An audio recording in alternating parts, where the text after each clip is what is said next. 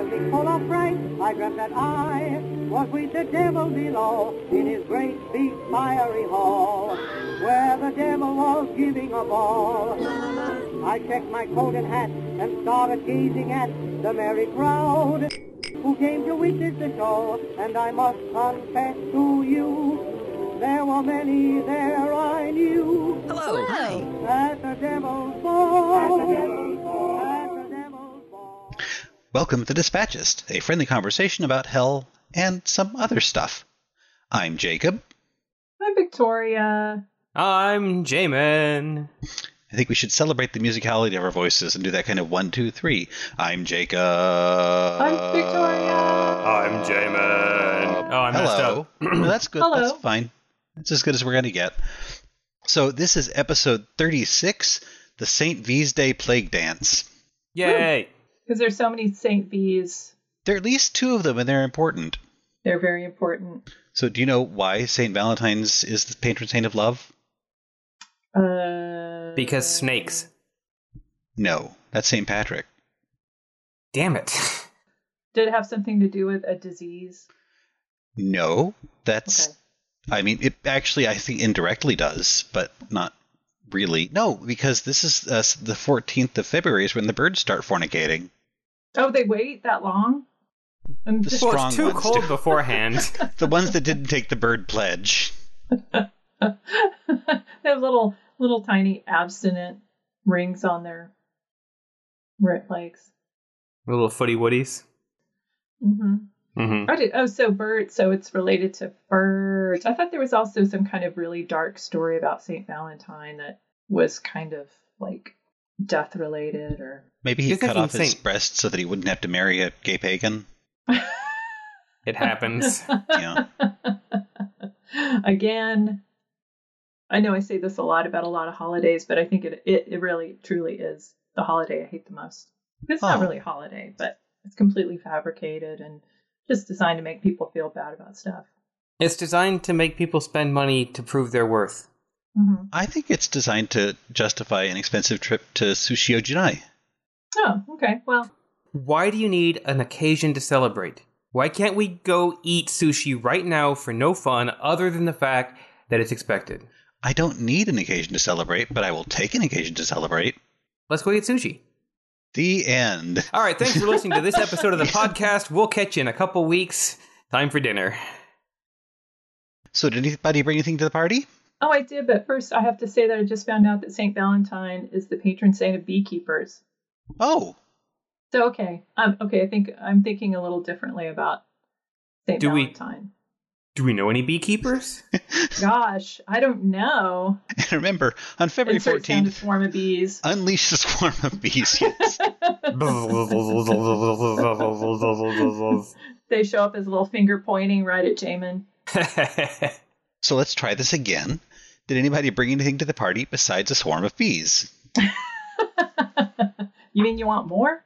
I did. I brought a drink that is officially called the Tarantula, but tonight I'm calling it the Tarantella. Okay. You got excited there for a second. Can you tell me more? I about always that? make that noise. Ooh. It's the bees. Their bees have made themselves into little tickling fingers. So the Tarantella has 1.5 ounces of scotch, 1/2 ounce of sweet vermouth, 1/2 ounce of Benedictine, and a twist of lemon peel. So do you guys know anything about the Tarantella? It's a dance. He wrote that one movie. So the Tarantella has nothing to do with tarantulas. It has more to do with the region of its origin. But tarantism, which is also related, is a psychological illness that's characterized by an extreme impulse to dance. Oh, Yeah. So we're going to talk a little bit more about this. It is prevalent or was prevalent in southern Italy from the 15th to the 17th century, and it was often believed to be caused by the bite of a tarantula or how a spider. interesting. Just a spider. So it's got its roots in ancient myths, but the dance itself, the tarantella, was both the symptom of a disease and the cure for a disease. As is so often the case. Yes. So you would dance to get rid of cure yourself of the spider bite. I was going to say we should serve this with a spider bite, too. Oh, is the spider bite also a drink? Maybe it's just Or a local thing. It can be. Or you just have, is this like the whole bar story that you were telling about, like somebody tricking newbies into drinking some? No, that was the Blue Wave. The Blue Wave. Yeah. Okay. Friend listener, if you ever come to Austin and you're on 6th Street, make sure and ask for a Blue Wave. It's special. And also, don't go to 6th Street. I think don't go to 6th Street. Locally, the spider bite is served at the Spider House Cafe, and it's a shot of espresso in something that I've forgotten. That's what I remember of. Yeah, I spent so much time at the Spider House. That's why it sounded so familiar. But it's also frequently a shot of tarantula tequila in some sort of energy drink, or a fruity mixture of other things, or anything, or on its own. It's one shot of tarantula tequila, and then something. And something, okay. And then dancing. So I think the spider, it was just like a depth charge, like espresso in a cup in coffee, right? I'm getting distracted, but the spider venom cocktail has some of our old friends in it. It's spiced rum, tequila, and cherry apple juice and Fireball. I'll stop now. Good old Fireball. Regret in a bottle. What'd you bring, Jacob? I brought some entertainment. Having your feet gnawed by busybodies. Oh my gosh. That'd be the worst. It's like every single day of every single office worker. I mean, effectively, yes, metaphorically speaking. Wow. Man, way to make it real, Jacob. The last 2 years, endlessly having your feet gnawed by busybodies. Yeah. Over Zoom. It's true. It's a little harder, but, it's still, it's a gnawing of a different sort. So, Jamin, how about you? I was running a little bit behind, so I grabbed a bag of chicken nuggets from the freezer and brought them over. Can I borrow your microwave? Let's just eat them cold.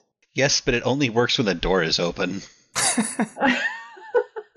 Can we use them as ice in our drinks? Oh, yeah. Oh, my gosh. That'd be the perfect mixed drink. Like... For a chicken bite. Pour scotch and vermouth into a shaker with 4 frozen chicken nuggets, shake, and strain into a glass. Strain into a glass? Yeah, it chills them, strain into a low ball. So you don't want the chicken. Oh, no. Let's use that corn liqueur. Yeah. And 4 frozen chicken nuggets. That makes total sense. Well, just like a real shaker, the ice, you don't want the ice, you want the ice to chill the liquor down, but then you want to strain the ice out. But not chicken it up. Is a strainer, I'm not familiar with this technology. Is a strainer going to keep the breadcrumbs out as well, or is that part of the drink? No, the breadcrumbs definitely will come through. It's a loose strainer. Good. You want that cornmeal flavor. You want a slurry. Cornmeal and frostburn. It's a part of the chicken bite experience. You muddle the breading in with a wooden muddler. Ooh.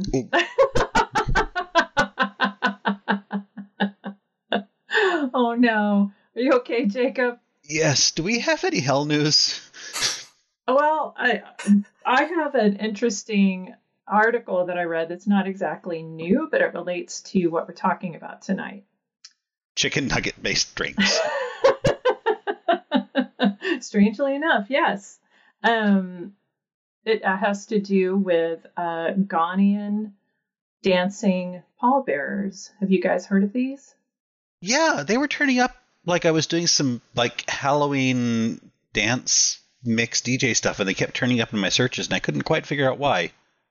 Yes, so a couple of years ago, this guy started this company in Ghana to provide dancing pallbearers so that, funerals don't have to be so somber. So you could hire these guys to choreograph a routine to carry the coffin of your loved one. And it's pretty impressive what they do, because they roll, they roll around, they dance. Yeah, they do, on the ground and standing up, and it's just a jump to the left. Leg muscles. Yeah, it's fantastic. And all this while carrying a coffin. It's super cool. And they've suddenly become very popular again, not because, they're popular not only for what they actually do, but they've become popular as a kind of memento mori during COVID times, as kind of a warning of what will happen if you aren't safe and don't get vaccinated. How traditional. Yes. So they've sort of have this viral life. There are a lot of memes about them, but also not only just because they're super cool, but also as this kind of memento mori thing. And so one of the quotes from this article from the company's founder is referring to COVID protocols: stay at home or dance with us. I feel like that's mixed messages, but I like it. Every way they can be interpreted, I like it. Exactly. I mean, Ghana is really interesting funeral-wise because it's also known for the fantasy coffins. Do you guys know about those? What? Yes, Ghanaian fantasy coffins.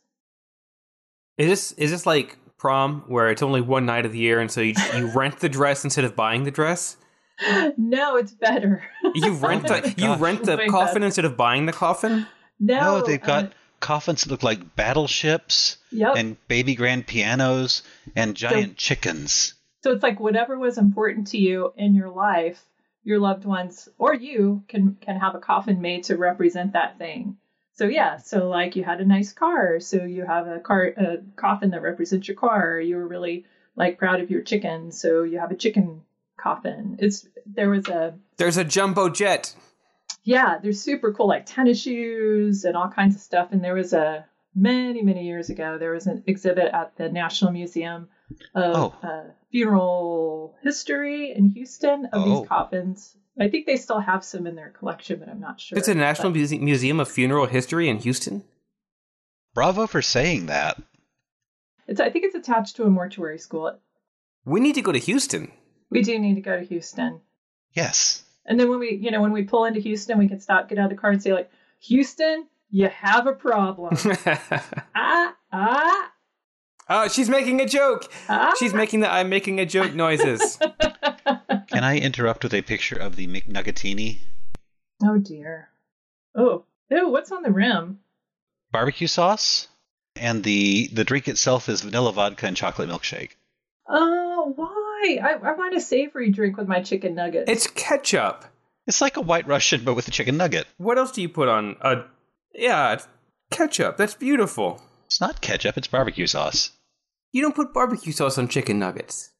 I mean, some do, but... Well, you could get that honey mustard. Honey mustard would be way better on a White Russian. Fine. Oh, Ghost. Oh, Ghost. Aren't you going to go see them this month? Yes. It's at the end of the month, February. Hopefully, pandemic willing, but it doesn't get canceled like everything else. So. We hope and pray for you. Thoughts and prayers. Thank you. I have a dress and everything. I have a non-habit and a dress. Oh. I have to decide between the two. You can't wear them both?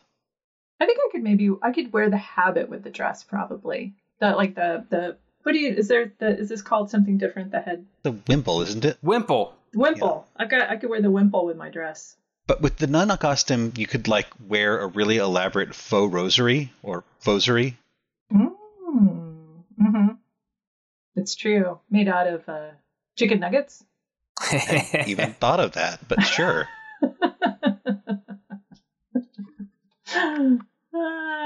Would a drumstick crucifix be considered blasphemous or just delicious?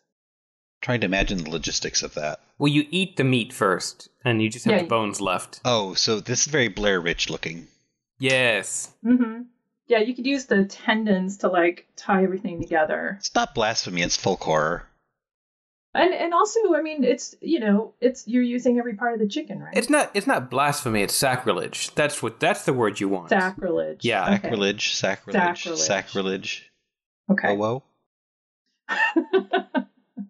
Was that a callback to a previous episode? It was a callback. So they have a new song out this week called "Call Me Little Sunshine" that has Mephistopheles, a very creepy Mephistopheles in the video. Oh. And yes, he's very, very creepy. And he has, instead of a tail, he has a spade, which that looks like his tail. So tail spade, spade tail. The Satan tail is kind of like that. I may not have caught that. So there's that. And then the album cover itself for the new album is very Crowley-esque. It's like Eddie from Iron Maiden meets Crowley. It's very Baroque. I mean, it's a lot of ornamentation on that one. Tis. And Ghost, good tie-in, because they have a song that is named after one of the subjects tonight. Chicken nuggets. Kissing the goat. Dance Macabre. Oh, right. Then we should probably start there. Okay, sure. So, Dance Macabre. We talked a little bit about it last time, if I am remembering correctly. Kind of opened up the broad idea of Memento Mori a bit. We did, and brought up the whole idea of the Dance Macabre. So just a little bit more, because we are talking about infernal dances as part of our Saint V Day dance plague. So the Dance Macabre is, it kind of started with illustrated sermon texts, but the best known example of it that does not exist anymore except for a reproduction in a book is the mural at Holy Innocents Cemetery in Paris that dated from 1424 to 1425, and it depicted what we understand to be the Dance Macabre, which is a series of figures from all walks of life intermingled with skeletons, and each figure is labeled as to their status, and just kind of depicting that, in the end, death comes for us all. Death is the great equalizer. So this was in a cemetery in Paris. It was a public meeting place. You could have it was visible from all parts of around the cemetery. So it was very much kind of like a public work that people interacted with. So, but yeah, it doesn't exist anymore. We only have a reproduction of it in a book published in 1485 by Guillaume Marchand. But another important Dance Macabre image that we get a lot of our understanding of the idea from is the Lubeck Dance of Death. And so there's a frieze that showed 24 nearly life-size couples that are led by a flute-playing and coffin-bearing death. So each of these figures, it showed all these figures from different walks of life: the Pope and the Emperor, the Mayor and the Merchant, to farmers and babies or children. And so the dance included, skeletons dancing, like the skeletons are kind of dancing wildly while the people are kind of, sort of stiff. But in this one, there's little poems under each of the figures in Low German that talks about, how death is kind of the great equalizer for each of these people in their walks of life. So for the Emperor, we have, Emperor, your sword won't help you, but scepter and crown are worthless here. I've taken you by the hand, for you must come to my dance. Ooh, romantic. The Lubeck Dance of Death is just huge. I mean, it's huge and complex. Where is this? Is this like a giant wall painting or something? It's got like 1, 2, 3, 4, 5, 6, 7, 8, 9, 10, 11, 12, 13. Yeah, it's a frieze, and unfortunately 14, 15 people in it, all dancing, alternating nobleman corpse, nobleman corpse, nobleman corpse. And it's been in several different media because it had to be kind of redone, restored every so often, but it was finally destroyed in World War II, so we don't have it anymore. So that's sad. But so do you guys do you know anything about dance, about folk dances? A tidbit. Can you give me some guidance here? So do you know what a farandole or farandale? I'm not sure how to pronounce it. Do you know what that is? I do not. So this is the dance that is depicted in depictions of the Dance Macabre. Can you spell that? It's Farandole. It's from Provence. It's a classic sort of a classic folk dance from Provence. So looking at Wikipedia, it looks like it's kind of a line dancey sort of jiggy thing. So people are going hand in hand, which is kind of part of the whole Dance of the Dead look and feel. Yeah, so it's a long string of men and women. Sometimes it can be as many as 100 holding on to one another by hands or by ribbons or handkerchiefs. leader's always a bachelor, and he's typically preceded by musicians. And so with his left hand, he holds the hand of his partner, and his right, he waves a flag or his handkerchief or ribbon. And that's kind of the signal for everybody to follow. Yay! And so as it proceeds through the streets of the town, typically it brings in more people. So it's kind of like a progressive dance. So you're gathering people, or what is the video game where you rolled a little dude to make the stars? Katamari Damacy. So it's like that. It's like the dance version of that. So, in the Dance Macabre, it's the same kind of dance, but it's skeletons and people interspersed. And all of the people are arranged in a descending hierarchical order, all the way, again, from like the Pope on down to the poor. And so the number of characters and creatures within it all depend on the place of creation. So Death is usually represented with a musical instrument, and he is the one who's leading the dance. So he's drawing everybody into the dance. And he, again, not looking at their wealth, their character, or their rank, or gender, or age. Oh, he's represented with a musical instrument, not represented by a musical instrument. See, I was like, okay, here's the group of people, and there's an oboe at the front. What the heck? Sorry, it's like the like Peter and the Wolf symphony that you'd always have to go to as a kid. Did y'all have to do that too? Yes, we did. Mm-hmm. So there's just this like... I'm going to bring the tone down a little bit with this header. Serbian anti-vaxxers revive the medieval dance macabre while the pandemic deaths rise. Folk dancing in Serbia, the COVID Kolo, or the COVID round dance, kind of a sort of in-your-face COVID Dance of the Dead defiant sort of folk dancey thing. Well, that's messed up. It is messed up. I mean, yeah, definitely. We need to set the Ghanaian pallbearers on them. So they're protesting vaccines by... Not really protesting vaccines, just kind of in-your-facing the whole thing entirely. Like dozens of people dying in their village every day. So that is a time when the Dance of the Dead and the Dance Macabre is very... Like, that's the moment that it was made for. It's true, but by doing that, they're causing more deaths, potentially? Right? Are they taking precautions while they're dancing? This is a very all over the place story, and I don't actually know the fine details. So you have the idea of what the Dance Macabre is. One of the most cinematic representations of that is, of course, the Seventh Seal, which we've also talked about.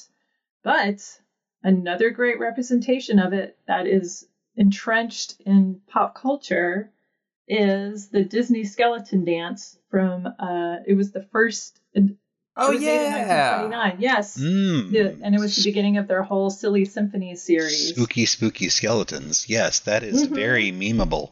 So it's, a bunch of skeletons partying in a graveyard. And it was wildly popular when it came out. There's a really good quote from one of the reviews from the film Daily in 1929. So here's one of the most novel cartoon subjects ever shown on a screen. Here we have a bunch of skeletons knocking out the laughs on their own bones, and how? So the Dance Macabre's kind of made its way into cartoons. Okay, and so this is kind of like a weird little wormhole that's kind of related. Are you guys ready for a little detour? Are we going to digress? We're going to digress. Oh. So put up the detour sign. So I saw something about exorcisms and dance and the Black Death, and like, oh yeah, I'm interested in this. I'll click. So I went researching, and I didn't really find a good connection between those three things. However, I did find out that there's a connection between the Black Death and vampirism, or the belief that people had become vampires. I imagine with mass graves, you get a lot of like free association with death and corpse imagery. And not really knowing what happens to bodies as they deteriorate. So if you're they ascend into globes of light. drifted to the air. Because typically before, say, you have masses. They vanish and the shrouds fall in, and then they appear next to you for the next 3 or 6 episodes of the series. Wait, what? I didn't get that reference. Just a Star Wars joke. Oh.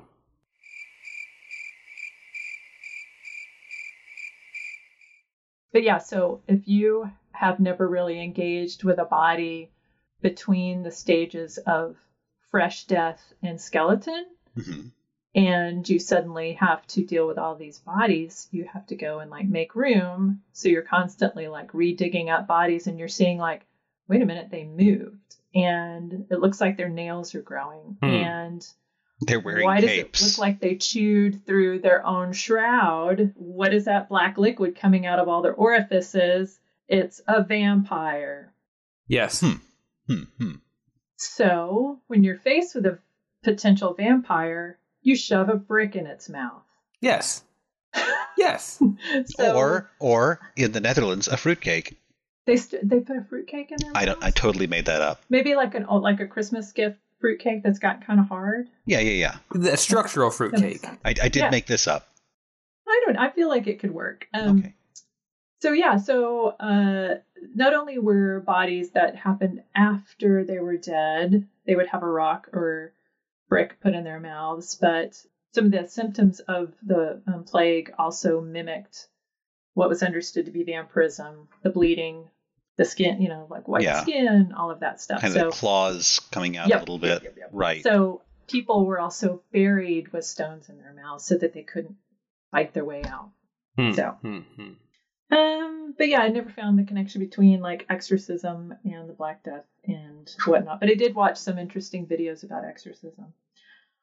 Also, just another side fact about the Farandole, it has been used for less innocent purposes than folk dancing, folk rituals, and the Danse Macabre. In 1815, General Jean-Pierre Ramel the Younger was murdered at Toulouse by the infuriated populace who made use of their national dance to surround and butcher him.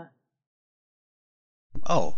1, 2, 3, stab. 1, 2, 3, stab. Isn't that crazy? Olé! So, as you might imagine, the Danse Macabre was not only like depicted pictorially, but it was enacted in pageants, morality plays, and at court masks. Oh yes, it should be. Yeah, everybody line up and dance and dress like death. So I mean, it is like the Mask of the Red Death, right? Like people kind of in these morbid costumes. So they would dress as corpses from various strata of society, and this also may be why costumes are worn during All Hallowtide. This is what a supposition. You don't believe it. I could believe that might be part of the great mythic thread that is All Hallows. Okay. I did not know this, but All Hallowtide is a period of Hallows Eve, All Hallows Eve, All Saints Day, and All Souls Day. I did not know that. Oh, the whole three up, yeah. The three-peat. I never heard it called All Hallowstide. That's interesting. I'd never heard of it before, so that was new to me. A Danse Macabre that's a little more modern. We talked a little bit, I know, in a previous episode about Enon Chapel. Oh yeah. This is the dance hall of the dead sort of thing. I love this one as an image. This is a chapel in London, like built in the early 1800s, and their claim to fame was that it was built over like a burial pit or a mass grave from the plague, and then it became a church. But that church was beset with problems of people complaining about like the fumes from the corpses and things like that. But as it turns out, this is all complete BS, and no one has been able to detect any fumes. Perhaps there was an open sewer from the Thames nearby that is an awful corpse-like smell. But for a while they were advertising Enon Chapel, dancing on the dead. No lady or gentleman admitted unless wearing shoes and stockings. So that is a good hook for a nightclub. Oh my gosh. Okay, so when we start our nightclub, this is what we're going to do. And that image, the picture is pretty great too, of the cutaway of the dance hall. Oh, with all the people over this like micro-thin floorboard over a bunch of coffins. How can that possibly support their weight? Well, it's fictional. That helps. Oh my gosh. So, okay, this is a little bit of a divergence, but one of the horror comics that I read as a kid, I read a lot of horror comics as a kid. Shocker. This pre-code. So this is before the trials. Like, it was that level of gory. But there was one about this guy who worked for this skinflint, horrible guy who was cheating people out of, like, he was trying to sell them crappy houses that were dangerous, and it was just like, didn't care if people died because they didn't have a heat or anything. And so this guy felt bad about that, and he was in this house with the guy, and the guy was telling him to sell the house even though the floorboards were going to collapse. And he's like, but this family has kids, we can't sell them this house. He's like, you just do it or you'll lose your job, blah, blah, blah. So, spoiler alert, kills the guy. The next frame, you see him showing the family into the house. They're like so happy because it's so sturdy and well built. And then the cutaway shows that the dude has used the old man to shore up the floor. So like the floorboards are like on his squished face. That's not structurally stable. No, it's not it's a Band-Aid, really. Yeah, it's not long term. This is not a load-bearing corpse. And really, like, did he do the family a favor here? I mean, like, yeah, somebody's gonna step in something squishy. Anywho. Somebody's gonna step in something squishy. ... Let's move on. Somebody's gonna get their head kicked in tonight. Not it. So, see, you got that one. So there's a lot of musical versions of the Danse Macabre, including the Ghost Song, but some classic ones are the Totentons by Liszt, and that was based on the Gregorian chant Dies Irae, the Day of Wrath. Did I say that correctly, Mr. Latin man? Something like that. Okay. But turns out Liszt was fascinated by death, religion, heaven, and hell, and so he used hospitals, gambling casinos, and asylums, and prison dungeons even to get inspiration for his work. But I strongly recommend listening to this piece. It's very dark. That's like singing in the bathroom. You get great acoustics. Prison dungeons with their hard walls, you get this beautiful echo. Yeah. Mm-hmm. I can see it being inspirational.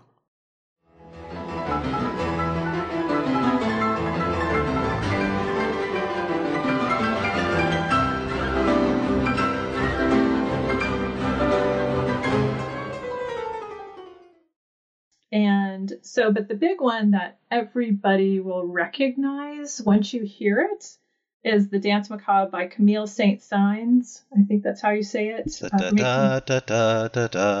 got lyrics. It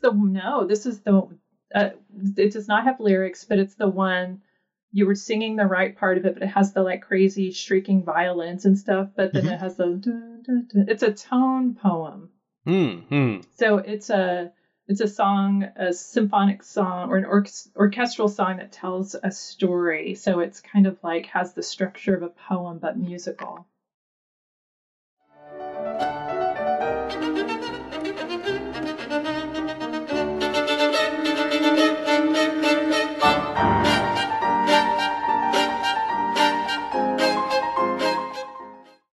So this tells the story of Death appearing at midnight every year on Halloween, which is kind of like the Silly Symphony cartoon. He calls forth the dead from their graves to dance with him while he plays his fiddle. And so here, in the song, it's represented by this very screechy violin, which is actually pretty cool.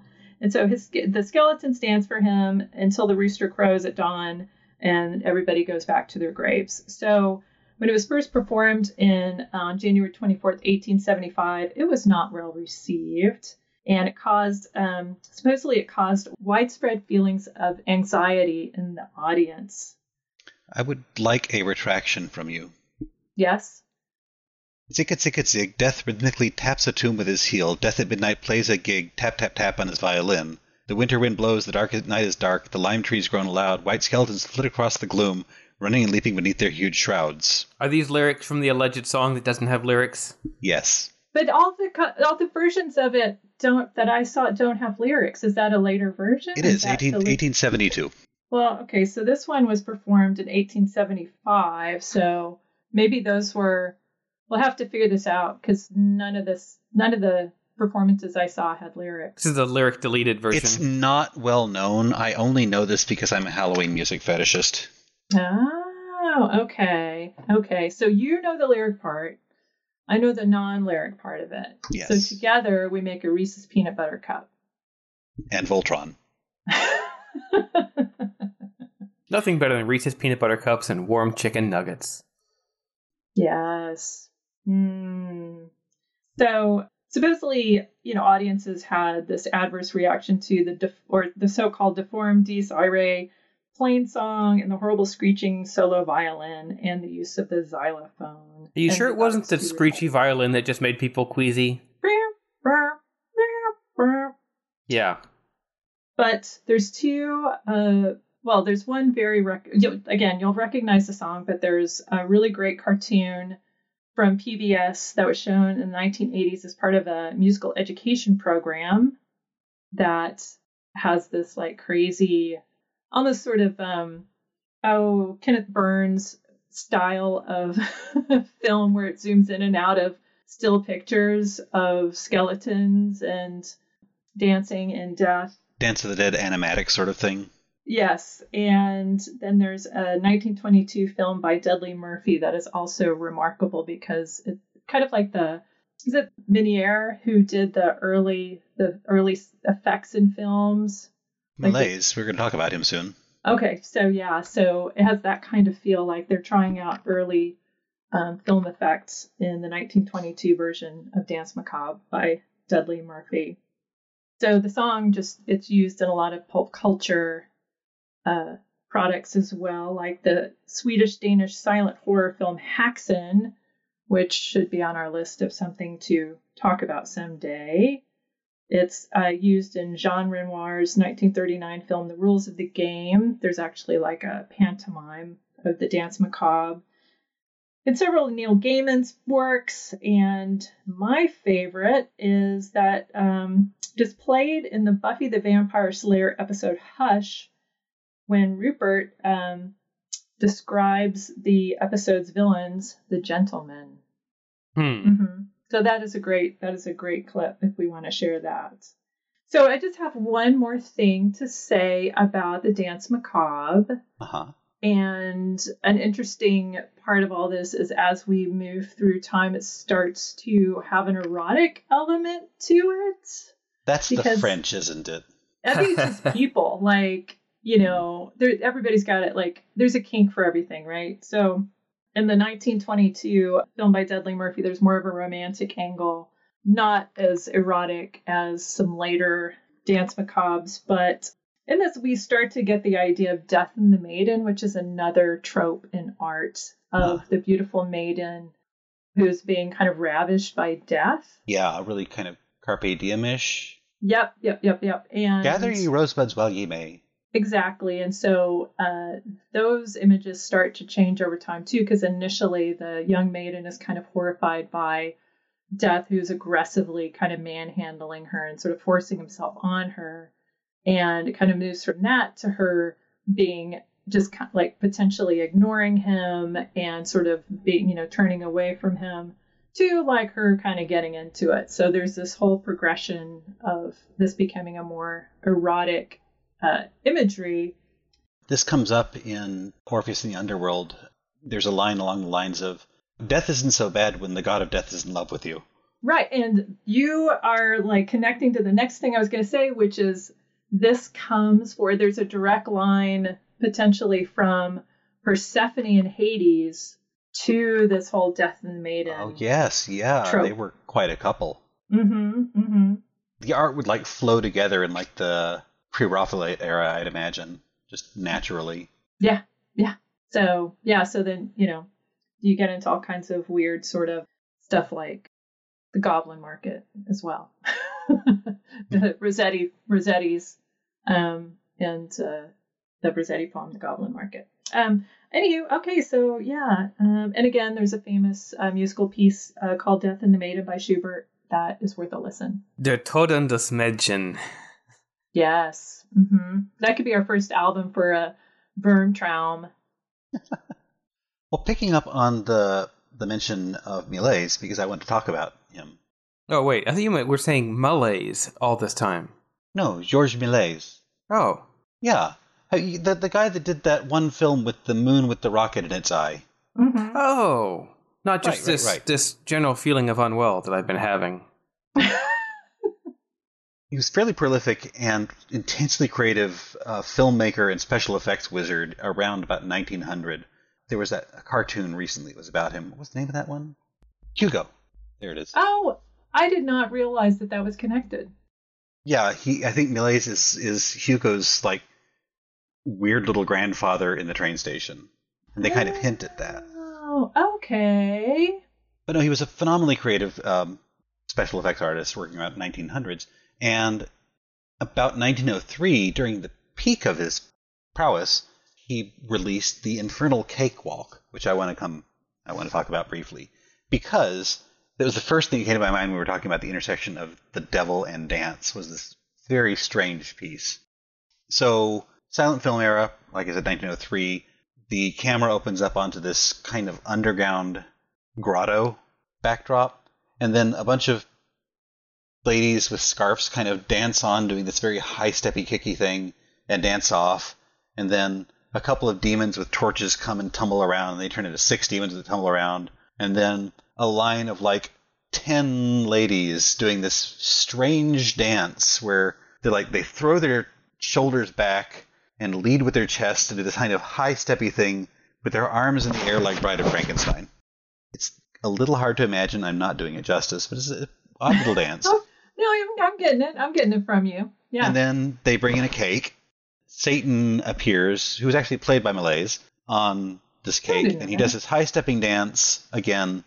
He's got very strangely deformed kind of goatish legs, and then his body flies up, and he's dancing over here, and his legs are over here, and he's dancing, and then his arms are in front of him, and he's still dancing, and then he explodes. The end. Wait, he explodes after? Because that sounds like like what you just said sounds like him exploding. He's dismembered through dance and then explodes. Mm-hmm. Mm-hmm. He's danced his arms and his legs off. Huh. Yeah, and there's a lot of like balls of fire will-o-wisps darting through the scenes, and a lot of demons that are actually repurposed from the Voyage to the Moon piece, I think. I mean, it's got a lot of like very fun moments in it. It's not one of his greatest works, but I like it a lot. I saw it at the Alamo Drafthouse one time. But the dance struck me as odd, and I was writing kind of notes to myself about this, and I said, and then they do this weird dance. I don't know, it's a gavotte or whatever. And then I looked and I said, well, no, it's probably a cakewalk. And I checked, and it was a cakewalk, in fact. And then I had to ask, what is a cakewalk? Because I didn't know. And now I know. And I've heard this is partially true, and I've heard people argue the exact opposite as well. But National Public Radio says that the cakewalk is a musical kind of genre convention dance that led up into ragtime and kind of became ragtime early on. But it was a plantation slave dance, and there'd be this cake prize. People would compete for it. Yeah. But the dance, with its kind of ridiculous puffed up chest and haughty attitude, was an imitation of the slaveholders, the white people. And so when I see these people coming in the Millais Cakewalk, which does have some African dancers in it, or African American. It looks like white people in blackface. Someone said that it looked more like black people in blackface. They were heavily made up, but because of the hair and things like that, you can kind of guess. I honestly don't know. They're not credited, but they were famous cakewalk dancers. Yeah, I mean, it's kind of a problematic history because of also the minstrel show aspect of it, which was white people in blackface doing these dances. Right, and the cakewalk itself kind of got co-opted and became kind of, maybe not co-opted, maybe just kind of wide audience, but yeah. I'm having these weird flashback memories. Like I have not thought about this in 40 years, but like I remember like in grade school, like the seasonal fair or festival or whatever thing. You do a cakewalk. You do a cakewalk. But it was just like a board game almost. Yeah, it was like, I remember being young, not knowing what was going on, participating, and I won a cake, and I was so happy. Mm-hmm. But I don't remember any of the what is a cakewalk? It was like musical chairs, but with children and cake. In grade school, it's like musical chairs, right? Mm-hmm. In like up to the 1910s, it was very popular in France. It's this kind of like 4-person double quadrille dance where like the guys stand at the corners and the women stand inside, and they do kind of almost like practically farcical dance. It's very pantomime-ish. It's really hard to describe, and I'm not doing it justice, but it's a very high-steppy, pretentious-looking dance. So 2 questions. 1, in 1980-something, how do you win a cake? And 2, in pre-19 silent film era, how do you win a cake? Like, what are the rules? Well, I can't go into them. There are rules on how this dance is judged. I mean, every dance is judged really by the audience, and it wasn't necessarily a contest. It might have just been a dance in this style, which is really kind of energetic and couplesy and like, it didn't have to be a cake in it. There was a cake in mine. Well, there was a cake at your school for sure. That was just like, I think that was just like advancing musical chair style. Yeah, it was like bingo, but in a circle and walking. I feel like the cakewalk as a musical style it became and merged with ragtime, and it was kind of just a step that was incorporated into the ragtime world. No one knows what music was played over Millais, at least no one that's commenting on the internet knows this, but I'm going to play a little clip from Scott Joplin's Swipesy Cakewalk, which is really perky and syncopated and kind of fun. And not Russian. Okay. And not Russian. Not at all.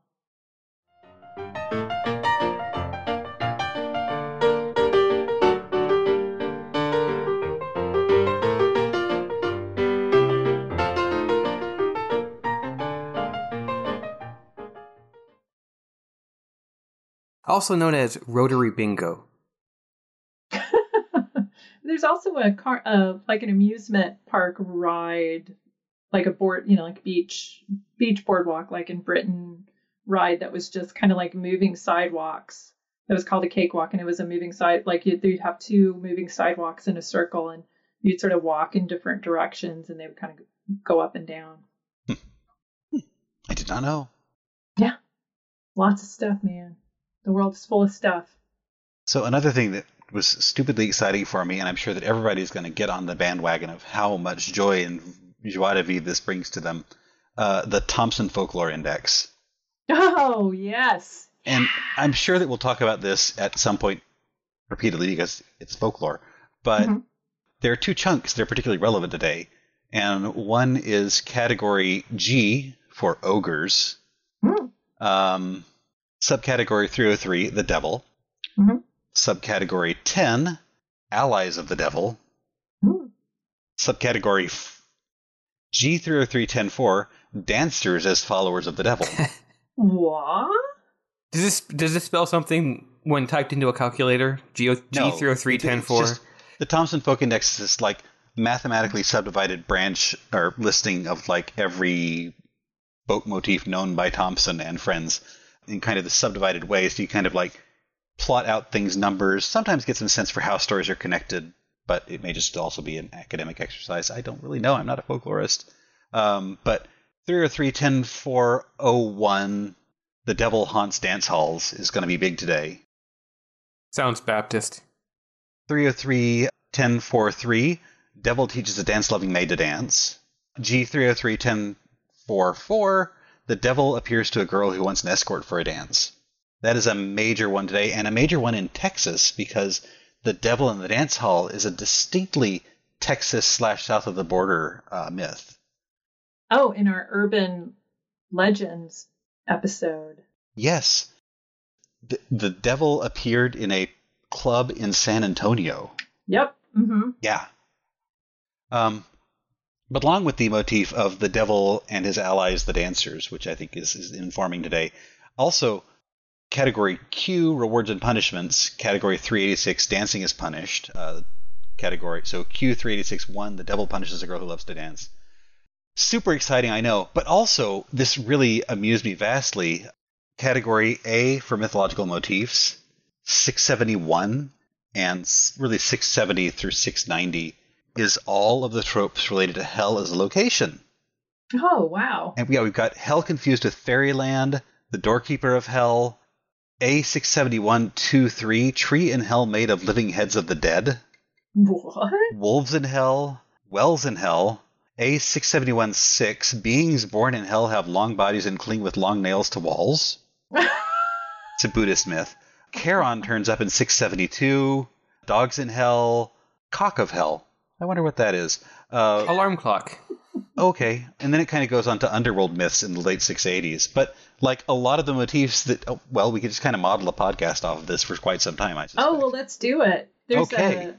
There's an online version, right? Yeah, we'll definitely link to that in the show notes. Okay. We'll have a quiz later. Anyway, so I got very excited over that while researching The Devil Loves to Dance. And that kind of took me to or came from the Devil and the Dance Hall folklore story. Yeah, this is a very Texas story, so says the internet. It really is. It turns up in other places. It turns up in Canada, and there's some variations, I think, in Nova Scotia, Ireland even. But fundamentally, the story is some variation of there's a rebellious young girl, probably a teenager, probably an early teenager, who was forbidden by her parents to dance, and so she really wants to dance. So she goes to the club and meets this tall, dark stranger, looks down, notices there's something deeply messed up with his feet, and then it's the devil, and either the devil runs into the bathroom and disappears in a puff of brimstone smoke, which is always my excuse, or the devil flies out the window with her, or just tears her up, or whatever, or she sees him, passes out, and goes insane and ends up in the asylum for the rest of her life. But regardless, this is kind of a obey your parents or else, girls should be faithful, pious, and obedient sort of moral story. The mother is often a laundress, one who makes clean things that are soiled. But it did turn up in 1957 in the El Camaroncito Club in San Antonio. The tall, dark stranger comes in, he has all the right moves, someone notices he had chicken feet, and then they start to scream and pray, and he jumps into the men's room, and that's where the smell of sulfur kind of comes up from there. Just like a real men's room. I was going to say, was it really the devil? I mean... Yeah, or could it just been, light a match sort of thing? There's another version from the southwestern U.S. where a musician kind of sees the devil's feet and then changes the music from a waltz or whatever to church hymns.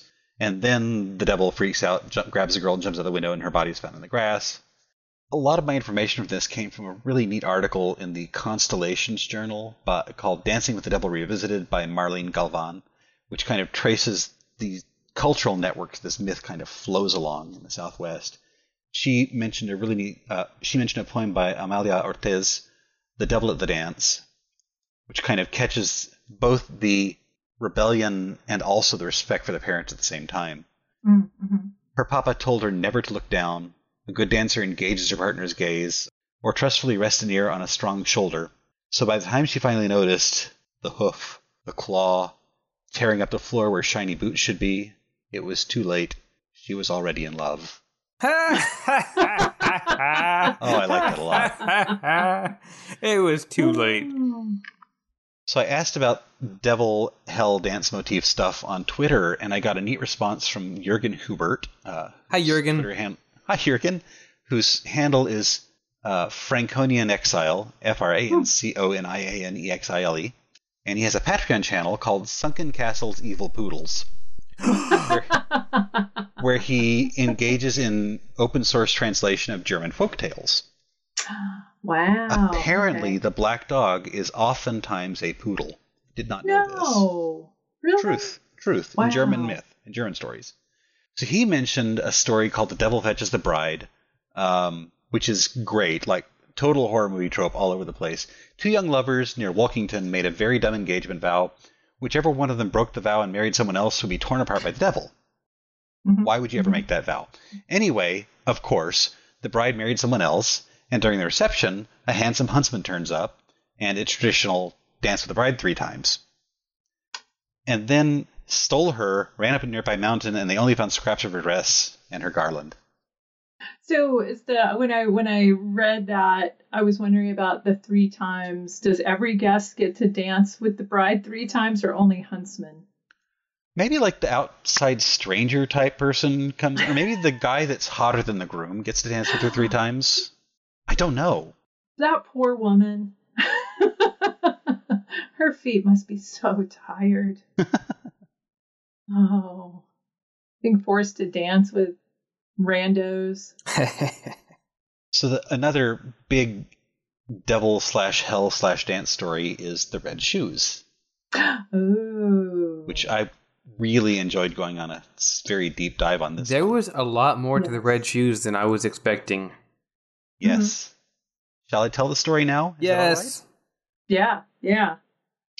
Well, this is translated from the English, translated from Hans Christian Andersen. The Red Shoes. Once there was a little girl named Karen who was so poor that she went barefoot in the summer, and in the winter she had to wear zips instead of Adidas. But the batshit crazy shoemaker down the road made her some shoes out of some red sofa cushions, so they were at least warm. She wore them for the very first time when her mother was buried, because it's that kind of story. Oh. Now, no one wears red sofa cushions to a funeral, at least not after Labor Day. But she didn't have anything else. And it was cold in the cemetery. So Did they cold. still have the little piping, the little ridge of piping, like on them, like? Yeah, and the do not remove tag that was poking out of each heel. Yeah. So an old, rich, judgmental lady saw her schlepping after the funeral wagon and was felt very sorry for her and adopted her. Karen thought it was her amazing footwear that sealed the deal, because even at that age, Karen was all about the shoes. But the old lady had the sofa shoes burned, which objectively was the right thing to do.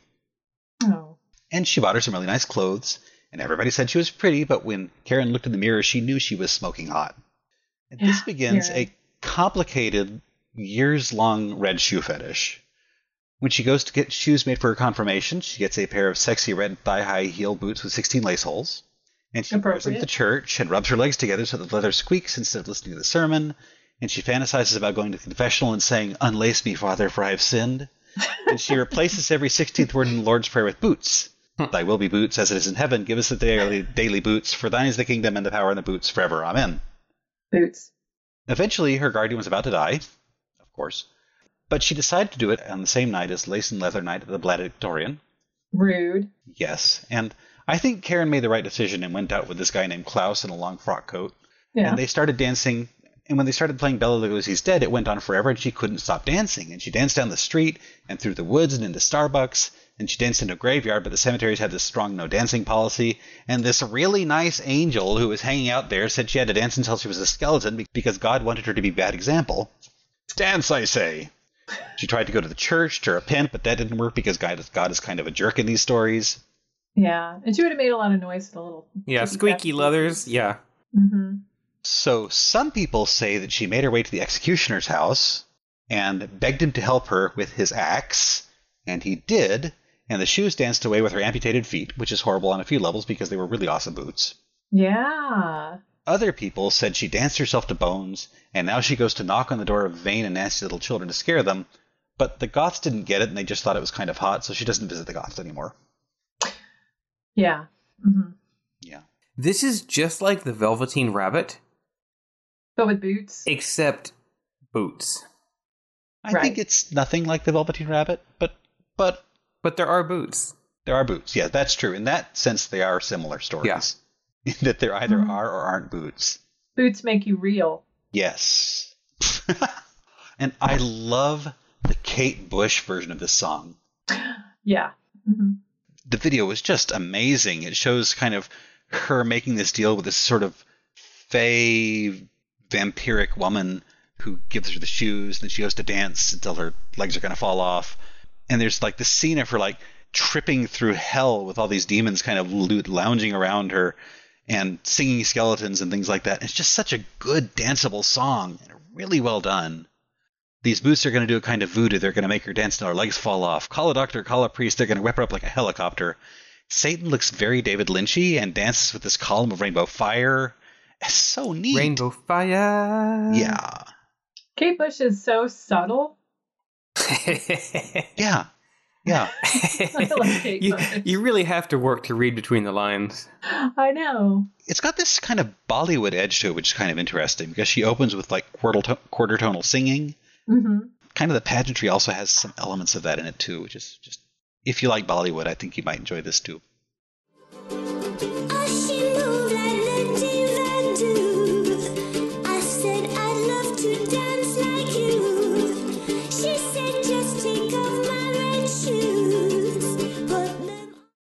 Cool. Yeah. No, that sounds amazing. I do like both of those things. Bolly and Wood. So besides being an awesome example of Q386 4101, this has some really neat notes of like addiction and compulsion and betraying your religious orders and things like that. But she's also a lost orphan, and her self-appointed guardian is like this higher class person that's fobbing her mores onto the girl. Oh, we're back to the original Red Shoes, not Kate Bush. Well, we're kind of going all over the place. It might apply to Kate Bush as well. We don't know. We don't know. We don't know her life. Yeah. I enjoyed the TV Tropes read on this one. It has the motif "died happily ever after," which is an extremely Hans Christian Andersen motif. Yes. Yeah. Yeah. I remember, I think, isn't there one version of, yeah, there's one, you're right. You did tell the story where she doesn't actually die from losing her feet, but she becomes a living example of how horrible vanity is. Right. And in one version of that version, the feet and shoes show up later on just to remind her of how bad That's she right. is. Hey, remember us? But she does successfully repent, and she goes into heaven, and the story specifies where nobody ever talked about the red shoes.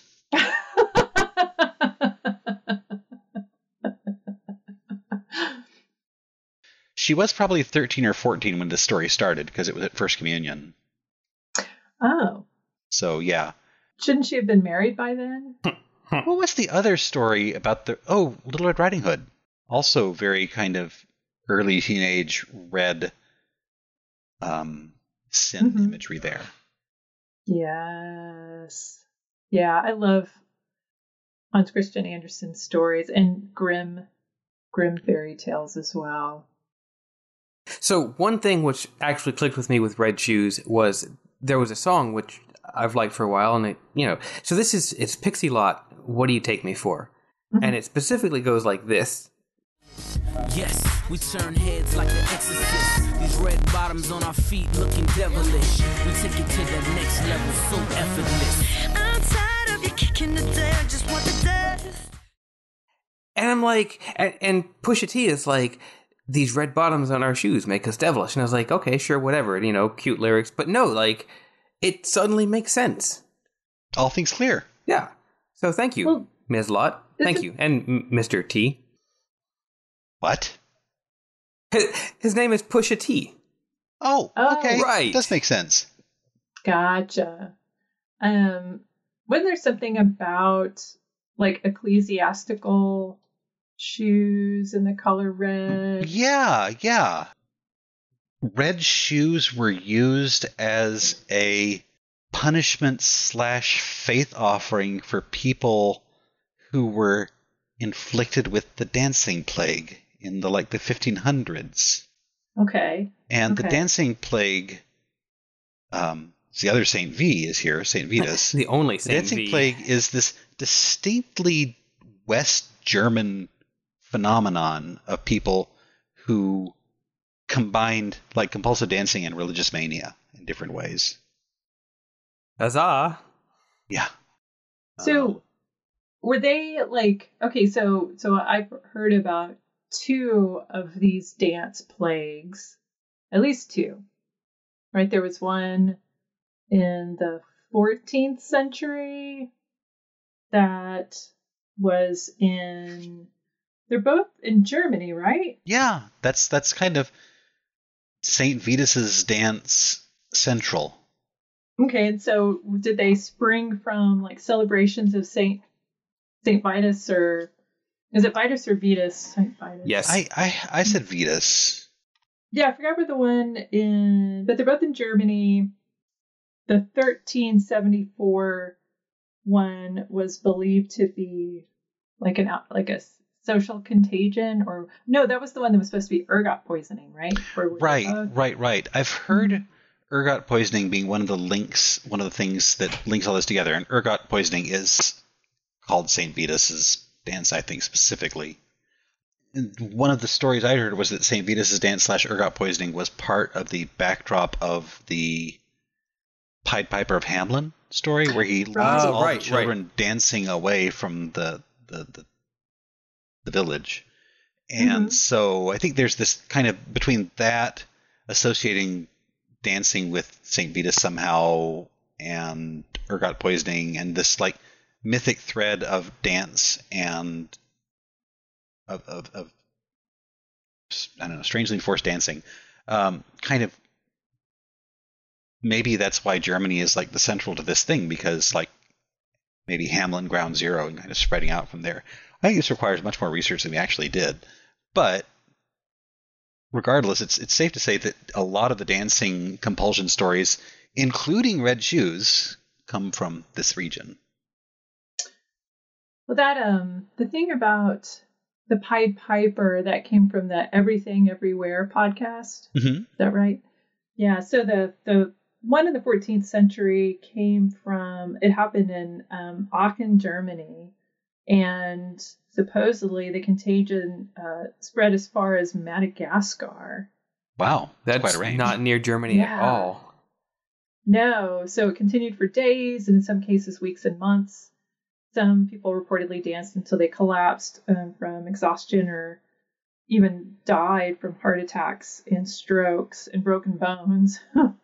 And it seemed like they were hallucinating and losing their senses.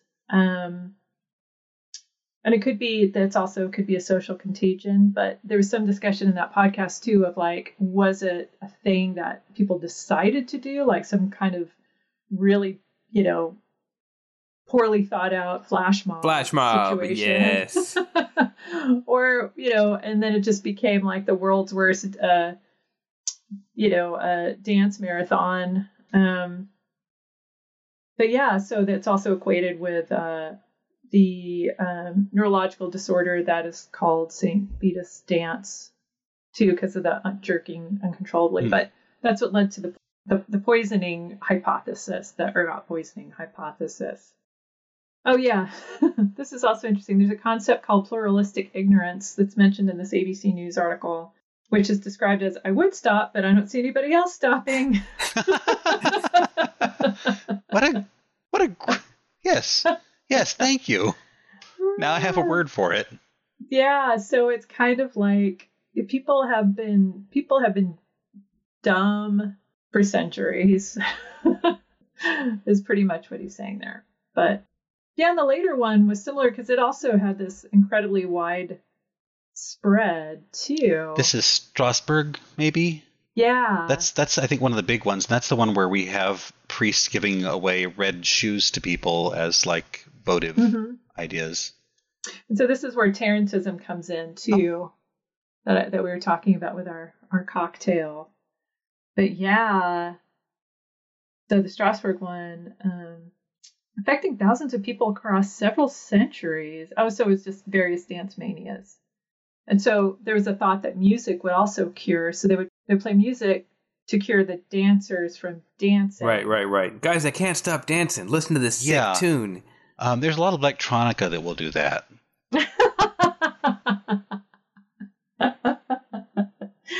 Oh my gosh, yeah. And then so the bass dropped.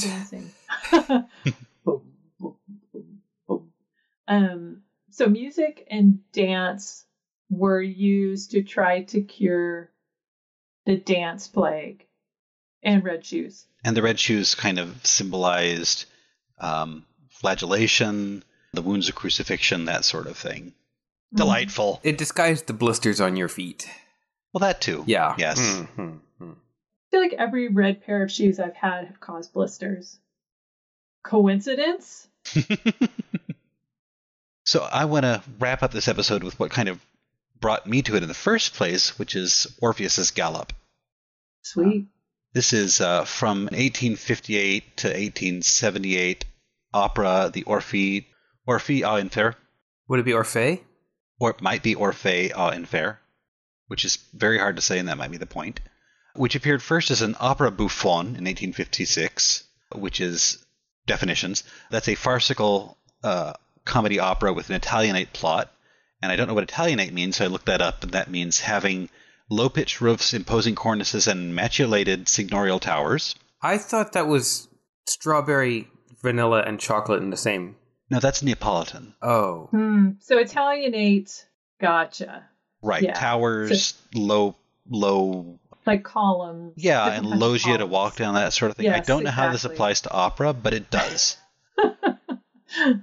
But by 1874, it had moved into being an opera fairy, which is a comical-ish opera that's more heavily leaning on fantasy and things like that.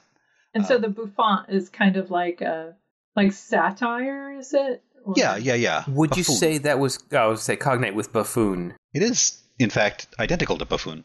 except with a T on the end? So No, like there's making fun of rich no. people She made stuff? that up. So bouffant. Like I was trying to equate the hairstyle Oh, with. I think this is a different direction. a different kind of buffoon. Yes, Okay. yes. Mm-hmm. So this entire thing is a spoof of Orpheus and Eurydice, but it's like a really like cynical version.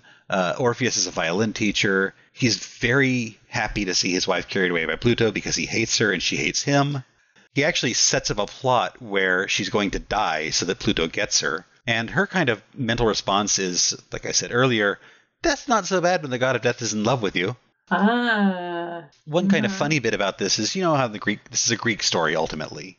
Mhm. And there's always the Greek chorus. There is a Greek chorus in here, sort of, but it's public opinion, the guardian of morality. And he rather specifically says that he's like a Greek chorus, but instead of just commenting on the play, he's going to interfere to make sure there's a high moral tone. This is some of that fourth wall breaking, isn't it? It is a bit. It's a comedy opera. Hmm. So So there's sort a of big... like Our Town, but with a judgy narrator. Yeah. So there's a big catty gossip scene on Olympus, then it moves downstairs to the Styx, and a couple of people, including Zeus, are trying to make... Well, Eurydice has already gotten bored with Pluto because he's the kind of the stodgy god of the dead, and she's starting to fall for Bacchus, who's a lot more of a party guy. Jim Bacchus? Jim Bacchus, yes, that one. James So he's- at work. James T. Bacchus. So Zeus is going to set up something where she kind of breaks it up with Hades, and they need to set up a dance to do it. Now, in the earlier version, 1956, there's this kind of minuet thing, which is kind of a little mincing dance. It's very formalized and kind of dull, and the music is very boring. Mm-hmm. But later on, Orpheus's Gallop gets added to it. Now, this one is dun da da da da dun dun da da da da dun dun da da da da da da da da da da the can. Yeah. So yeah, that became the can, and then the Moulin Rouge and Folies Bergère adopted it as their can, and it kind of wiped out earlier, slightly more sedate versions of the can with this kind of wild bacchanalian rave. And Ooh. this is so the can is a song sung by the gods dancing on the banks of hell. The lyrics are pretty much, let's dance the infernal dance, we'll give a signal with the infernal gallop, long live the ball, which is not, it kind of loses something in translation. It's very simple lyrics. But the Boston Opera Company has a version that they did where the can goes with the lyrics, we don't want to dance to dirges, we've got fiery urges, everything is swell, and we all enjoy the sulfur smell. Dancing one and all, come gallop to our call, we gods will have a merry, very merry ball. And it's a lot of fun. They're dancing around in kind of 20s garb and doing a lot of like kind of Charleston kicks and things like that. It's so cute.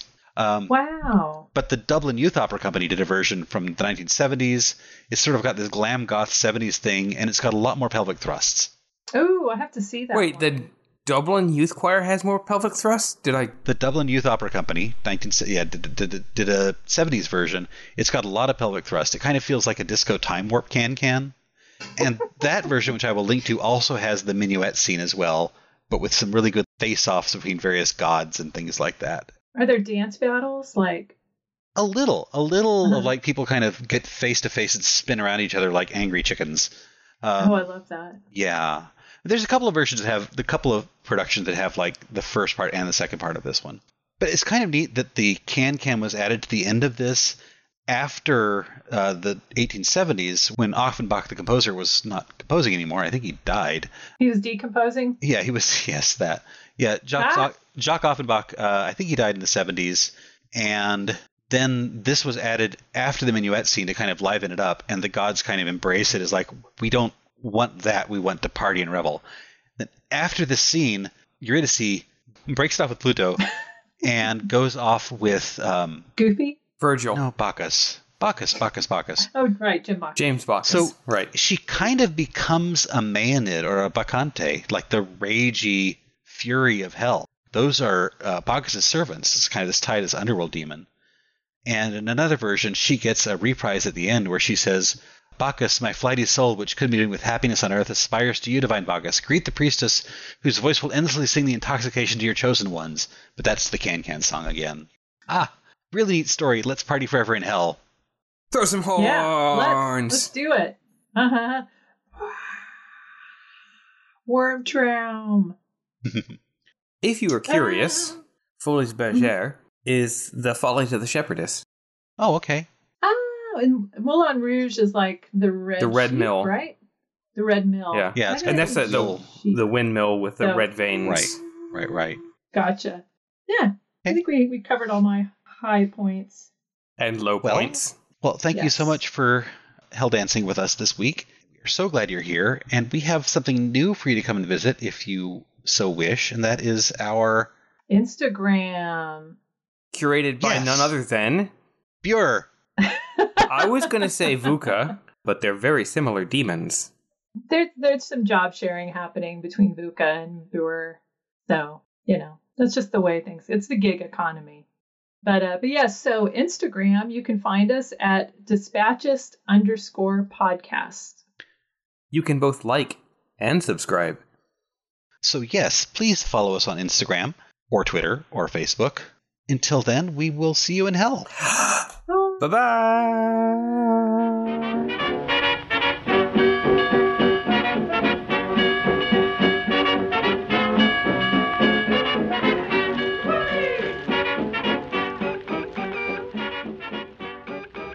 This podcast is copyright 2021 by The Dispatchist and is Creative Commons. You're welcome to reuse with attribution. Look for us on your favorite podcast app. Say hi to us on Twitter or Gmail at The Dispatchist, no spaces. Check out our website, dispatch.ist, for more episodes, show notes, and a variety of hellish resources.